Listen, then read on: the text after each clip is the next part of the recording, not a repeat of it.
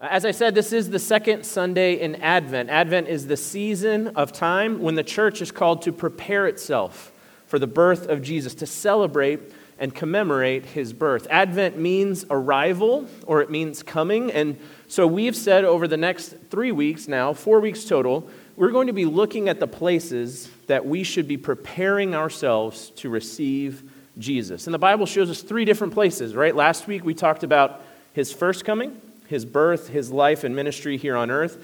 We're going to finish the series, spoiler alert, in 2 weeks, looking at his second coming. But today, we're going to be talking about preparing ourselves to receive the presence of Jesus in everyday life. So let's listen as we read from Galatians chapter 2, beginning in verse 15. The Apostle Paul writes, "We ourselves are Jews by birth and not Gentile sinners. Yet we know that a person is not justified by works of the law, but through faith in Jesus Christ. So we also have believed in Christ Jesus in order to be justified by faith in Christ and not by works of the law. Because by works of the law no one will be justified. But if, in our endeavor to be justified in Christ, we too were found to be sinners, is Christ then a servant of sin? Certainly not. For if I rebuild what I tore down, I prove myself to be a transgressor. For through the law I died to the law, so that I might live to God. I have been crucified with Christ. It is no longer I who live, but Christ who lives in me. And the life I now live in the flesh, I live by faith in the Son of God, who loved me and gave himself for me. I do not nullify the grace of God, for if righteousness were through the law, then Christ died for no purpose." This is the word of the Lord. Thanks be to God. Please join me as I pray for us this morning. Oh God, we come to you in a season that is festive and full of merriment, and it's easy for us to actually miss you in the middle of it all. It's easy for us to be inward focused or worldly focused. And so we ask that you would send your Spirit to us this morning. Help us to sense your presence. Help us to be changed by your presence. I pray that as we hear your word proclaimed this morning, that it would be the words of new life to us. Pray all of this in the name of your Son, Jesus. Amen. Christmas Vacation is my all-time favorite Christmas movie. One of the best. And if you haven't seen it, fair warning, there is some colorful language in it and a few fast-forward worthy parts for the young ones. But it's the story of Clark Griswold trying to have the perfect Christmas, the perfect Christmas tree, the perfect Christmas light display on his house, the perfect group of people to share it with, and the perfect surprise Christmas gift, an in-ground swimming pool, right? That's all he wants, right? He wants to have his family with him, his wife, his kids, his parents, his in-laws if they have to be there. Those are his people. He wants to feel that sense of belonging with them around the holidays. He wants them to enjoy it. He wants them to be happy, to have a great Christmas. He wants their approval. He wants to hear them say, "Good job." And of course, he wants to have a good time, have a good meal, enjoy the presents, just have as much comfort as possible around the holidays. Approval, belonging, and comfort, or as he puts it, the happiest Christmas since Bing Crosby danced with Danny Kaye. Of course, nothing goes right. The tree is 3 feet too tall for the ceiling, and it's a home to a squirrel. None of his family can get along, and the uninvited cousin Eddie unfortunately shows up. His Christmas bonus isn't the down payment for the swimming pool. Instead, it's a subscription to the Jelly of the Month Club. But I get where he's coming from.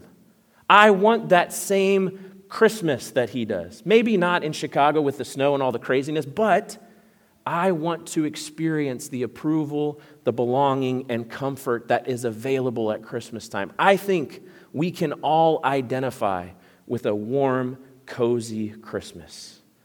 The sense of comfort and belonging. I think we all long for that. Now, I know that Christmas, this Christmas season and Christmas can be hard for some of you. It can be hard because of family history, because of broken relationships. I know that it can be hard because of the loss of a loved one. But I think the reason that those things make Christmas hard is because that's not how you want Christmas to be. you know deep inside that's not what it is supposed to be, right? This time of year.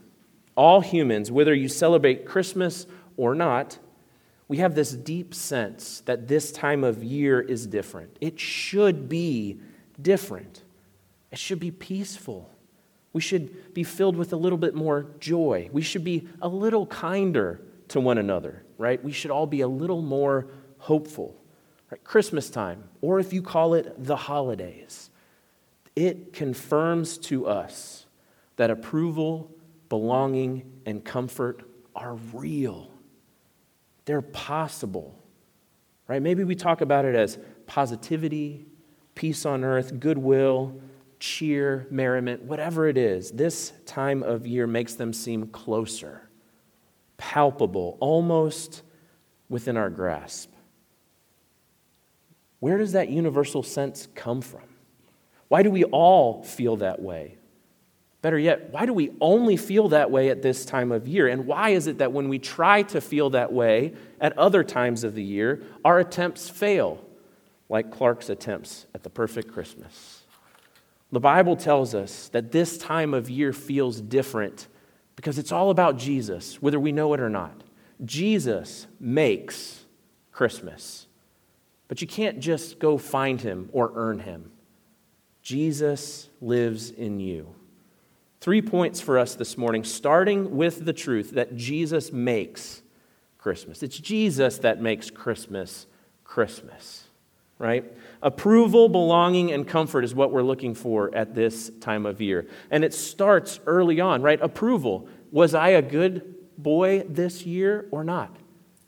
It starts early, right? It continues into our adulthood, though. Was I a good employee? Am I going to get my Christmas bonus? When I see my family for the first time in 6 or 8 months, are they going to say, "Hi, you look great. Look what you've done with the place. I love it." Are we going to be approved of, right? The same with belonging. We want to have a communal Christmas experience. We want to find our people, whether they're family or friends, we want to share in this time of year. And of course, we want comfort right around now. Good food, good times, good presents, and a good nap. That's what we're looking for this time of year. That's our justification for our hopes and our dreams, our hard work, and that's the justification for being disappointed if we don't have a good Christmas. Right? This is true of most of us. Before all the shenanigans begin in Christmas vacation, Clark's wife looks at him and says, "Are you sure you want to do this? Why would we go through all of this stress?" And he looks at her and says, "Ellen, because my whole life, I've always wanted a big old-fashioned family Christmas in my home." It's his justification for doing all of this. The approval, the belonging, and the comfort, they are seated deeply within each of our hearts. We long for those things, and there's a reason that we feel closer to them at Christmas time. Paul says here, it's because of Jesus.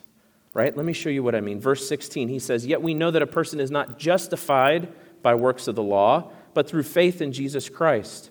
So we also have believed in Christ Jesus in order to be justified by faith in Christ." He repeats himself for emphasis here, right? And he uses this word justified. Justified. We are justified. And it has legal, relational, and personal components to it. Right? The legal component of justified is a positive standing before the judge. Right? Justified means we've been cleared. We've been absolved of wrongdoing. We've been proven right and innocent and by a legal authority approved of. The relational component, though, means that because we have this legal standing, we've also been brought back into a relationship we had lost. There was some separation because of our offense, and in justification, we are returned into the community we had lost, specifically back into our relationship with God. We now belong with Him, right? And the personal component, because we are no longer sentenced as guilty, because we are now back with whom we belong, we are confirmed in our existence. We are comforted. That's the context of this word justified. Paul says approval, belonging, and comfort, they're yours. through faith in Jesus Christ. Period. Through faith in Jesus Christ, specifically in his life, death, and resurrection. What Paul is saying here is approval, belonging, and comfort come from the fact that Jesus perfectly obeyed the law in every aspect of his life. But instead of being rewarded, he was condemned and he was crucified on a cross. And instead of staying dead, he rose from the grave, truly alive. That is where our justification comes from. And that's why Christmas feels different. Another Christmas movie reference really quick. Charlie Brown. Well, it's a special, not a movie, I understand, but you get it. He spends the whole time, Charlie Brown does, moping around, trying to figure out what the meaning of Christmas is.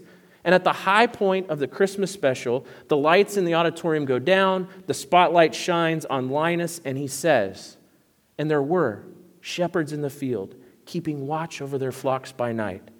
He finishes Luke chapter 2, verses 8 to 14, and then he says, "That's what Christmas is about, Charlie Brown." Yes, and more. There's more to it, right?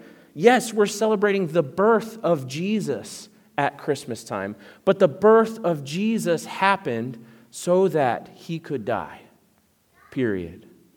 He was born so that he would die for us. That is what secures the approval, the belonging, and comfort we all long for, that we feel close to at Christmas time. Jesus' life, death, and resurrection make Christmas Christmas. Whether you know it or not, you feel it. And that's what the Apostle Paul is saying here. We are justified. Our approval, our belonging, and comfort come through the life, death, and resurrection of Jesus. And here's the thing. As soon as I know that approval, belonging, and comfort are available, I'm going to figure out a way to find them, right? We all are. That's how our hearts work. We're going to scheme. Whether it's with Jesus or without Jesus, I'm going to get that approval, belonging, or comfort. But this passage tells us you can't earn him and you can't find him, right? Our second point, you can't earn him, you can't find him. And that's a devastating blow to us. We want to figure out our lives for ourselves.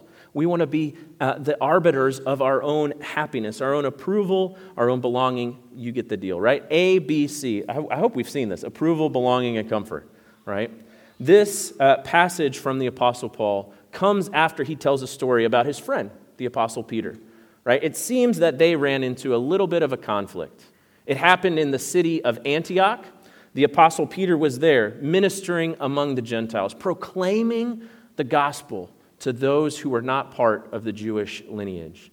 He was having great ministry success until some of his fellow Christians from Jerusalem came.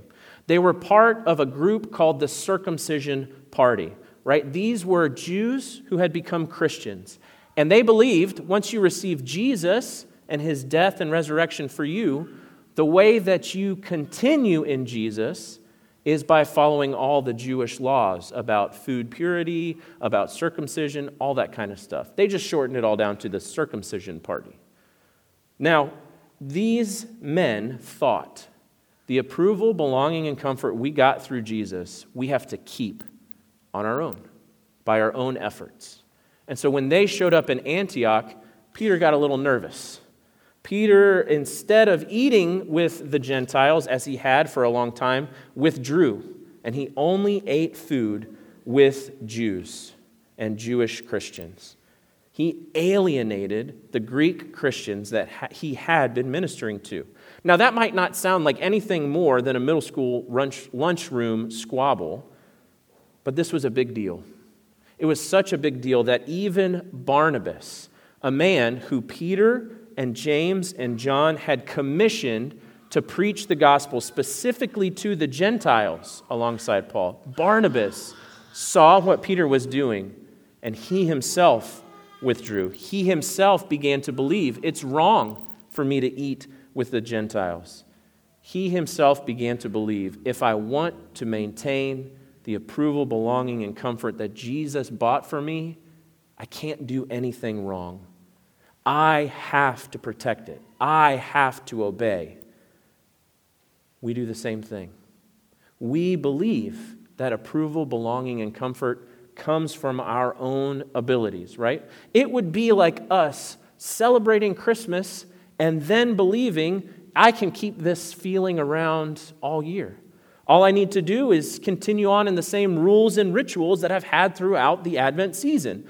I must go to church every week. I must sing about Jesus every day. I must do Advent devotionals every night. And then the peaceful contentment of the Christmas season will last forever, right? We're prone to believe that the schedule protects and preserves the spirit that we enjoy. It's all about law. If I establish some good laws in my life, I keep the goodness that Jesus got me. Or perhaps it's the flip side of the coin, right? Let's try to keep Christmas around all year by having a Christmas party every week for the entire year. It's like trying to enjoy Christmas all year round by only drinking eggnog all the time. Just living it up, right? Finding the jovial, festive spirit by indulging in the things of this world, right? This time of year is a time of indulgence, isn't it? These are the two paths that our hearts often take. We try to achieve approval, belonging, and comfort through our law-keeping or through our freedom and ability to engage with the world. Now, here's the trick. We do that before we find Jesus, and we do that after we find Jesus. If you are a follower of Jesus, it's no secret that your heart is prone to try to figure out how to maintain the blessing of God by working hard, by doing the right thing, or by living it up, having a great license-filled life. This is how we live. This is what our hearts tell us we have to do. But Paul's response to Peter's actions are exactly what we need to hear. He starts by saying, we are not Gentile sinners. In other words, we know that we can't just achieve approval, belonging, and comfort apart from God, right? The Jews believed that Gentiles were separated from God, completely outside of God's favor. And what Paul is saying here is, we know that you can't get it outside of God's favor. Justification, approval, belonging, and comfort, you have to be connected to God to get it. You can't go find it out there, away from God. You can't sin your way to approval, belonging, and comfort. But he also says, we know that a person is not justified by works of the law, right? Which means it's not following God's law perfectly that gets you the approval, belonging, and comfort. What he says is, the only way that you can have those three things are if you have faith that Jesus gave himself for you. You can't earn it. You can't find it. And if you are in Jesus, you can't earn him, and you can't go find him elsewhere. You can't earn Jesus with your law keeping, and you can't find Jesus with your law breaking. Because, Paul says, Jesus is in us. Jesus in us. This is one of the most amazing passages in Scripture. Verse 20, Paul says, I have been crucified with Christ. It is no longer I who live, but Christ who lives in me. And the life I now live in the flesh, I live by faith in the Son of God, who loved me and gave himself for me. Amen. We often talk about having a relationship with Jesus.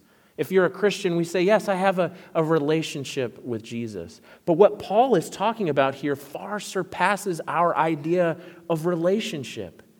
It's not that we know who Jesus is and we talk to him on occasion. It's not that I have the rest of my life over here, and then on Sundays and Wednesdays when I go to community group, I have my Jesus part of my life. Paul says, I no longer live, but it is Christ who lives in me. He's not talking about a changed life or a life that's like kind of on its way to being more like Jesus. He's talking about a whole new life. a Jesus life, Jesus living in me. And everything I do is conditioned on Jesus' life in me, him living in me. Right? And this is the strange beauty of the Advent season. Right? It's a season of preparation, a season of longing, but also a time where we celebrate the birth of Jesus while he is with us. Right? I don't know if you've ever had the experience of watching a wedding video with a couple who has been married for a long time, or maybe you've watched your own wedding video after you've been married for a long time. You are filled with the same sense of emotion as you were on that day, but now you've had 15 years of life together, right? It's this weird juxtaposition, and the same thing is true for us if you are in Jesus. We celebrate his coming while he's still with us, in us. Do you know what ferrofluid is? Ferrofluid is a substance. It's usually a black liquid that's filled with insoluble magnetic nanoparticles. I looked it up. I promise I didn't know how to say that before. But if you pour some ferrofluid into a cup, like a clear plastic Dixie cup, it just looks like a cup of squid ink, right? Or perhaps over-roasted coffee. Nothing abnormal, nothing special, just black liquid. But if you move that cup near a magnet or a magnetic field, the particles in the liquid react. And they begin to form these crazy porcupine-like spikes out of the fluid, almost solid spikes. This black liquid becomes rigid, almost solid at the drop of a hat because of the invisible magnetic field. It's amazing. It's almost like the liquid is alive. If you are not a follower of Jesus, then Advent and Christmas points out to you that there is one hope for approval, belonging, and comfort, and that hope is in Jesus. If you are looking for him, you will find him at this time of year in the manger. But if you have found Jesus at the cross, if you are a follower of Jesus, this time of year feels different to you because the new life that is in you is being energized, brought to life, brought to the surface. You are being made more alive, more like Jesus. If you are a follower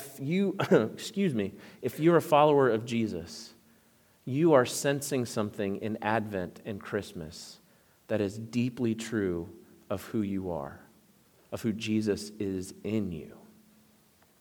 There's this song that I really love, right? I love songs that tell stories, right? And the song titled Snow White by Ryan Long is one of those stories. Now, it's not like a musically amazing song. It's not like an orchestra. It's just one guy with a guitar singing, but he's singing a story. And the story he tells is very deep. It's sung from the perspective of a father at Disney with his small daughter. They're standing in line waiting for the parade to come by, and she is so impatient, wondering when Snow White is going to show up. That's who she wants to see. She asks her dad to put her on his shoulders. She says, "Pick me up so I can see when she's coming, when she's going to come by." She starts singing, "I can't wait for Snow White to come by." She's dancing around, pretending that she's part of the parade, and he just watches her. And at the end of the song, he says this: "There was something dead in me, but she woke me from my sleep, and I can't remember when I ever sang so sweet."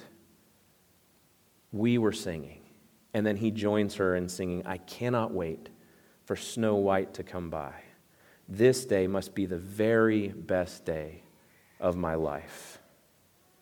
May the Spirit of God use this Advent, this Christmas time, to bring to life that which is dead in us, to turn the volume up on the song of approval, belonging, and comfort that Jesus is singing in us, to us.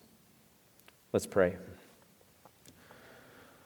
Oh God, we come to you in the midst of these words, and we hear them, and we know them, and we believe them, but it's so hard for us to remember to believe them. It's easy for us to believe that we have to keep you happy, that we have to keep this Christmas feeling going by our law keeping. And if we can't, then we go find it somewhere else. So God, I pray that you would hold us fast, that you would fill us with the words of Jesus, with the life of Jesus, so that we could sense him with us every day. I pray that you would help us know this new life we have in him. We pray all of this in his mighty name. Amen.